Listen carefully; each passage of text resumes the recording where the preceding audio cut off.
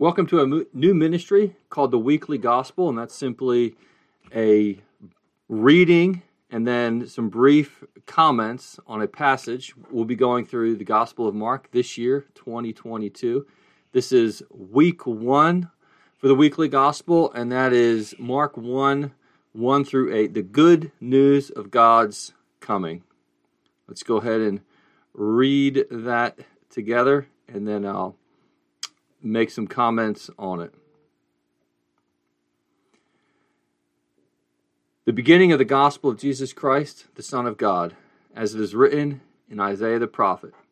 Behold, I send my messenger before your face, who will prepare your way, the voice of one crying in the wilderness, prepare the way of the Lord, and make his path straight. John appeared, baptizing in the wilderness and proclaiming a baptism of repentance for the forgiveness of sins. And all the country of Judea and all Jerusalem were going out to him and were being baptized by him in the river Jordan, confessing their sins.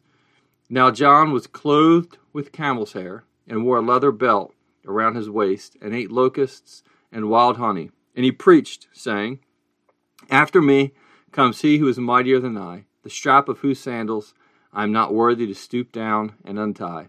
I have baptized you with water, but he will baptize you with the Holy Spirit, referring, of course, to Christ, the one who will do his work of salvation perfectly.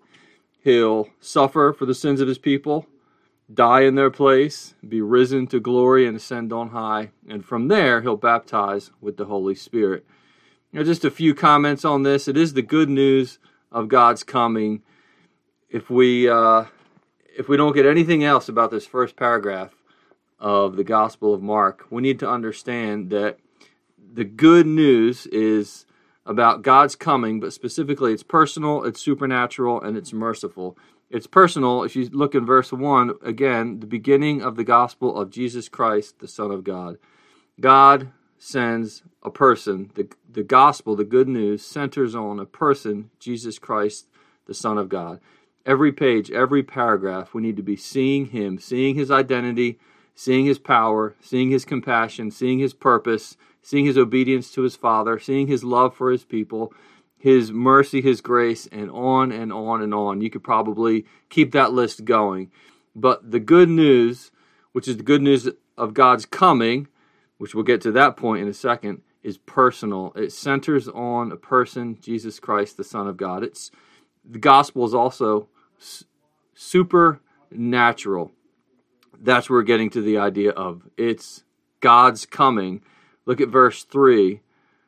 What Mark is saying was written and prophesied in Isaiah, which he mentions in verse 2. Look at what he says in verse 3 in referencing the passage. The voice of one crying in the wilderness, prepare the way of the Lord and make his paths straight. Who is coming? The Lord is coming. Prepare the way of the Lord. Prepare for the Lord's arrival. Prepare for the Lord's coming. God is coming. This is a story about a supernatural coming of God in the person of Jesus Christ. The good news is personal, it's supernatural, and it's merciful. Go all the way down to verse 8, where John the Baptist summarizes the central benefit of Christ's work. He's summarizing it. He's not listing all the benefits to be found in Christ, but he says, I baptize you with water, but he will baptize you with the Holy Spirit.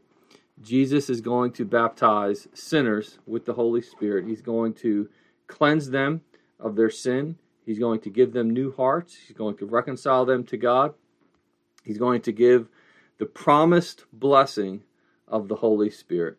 This is Mark 1, 1 through 8, the good news of God's coming. It's personal. It centers on a person, Jesus Christ. It's supernatural. It's God himself coming. Prepare the way of the Lord. And it's merciful. Jesus has come. This summarizes the key blessing of his work. Doesn't say everything about it, but he's merciful. He's come to give the Holy Spirit. He's come to pour out the Holy Spirit into the hearts of sinners. He's come to save sinners, not to bring judgment. Personal, supernatural, merciful, the good news of God's coming. And that's the week 1 weekly gospel for 2022. See you next week.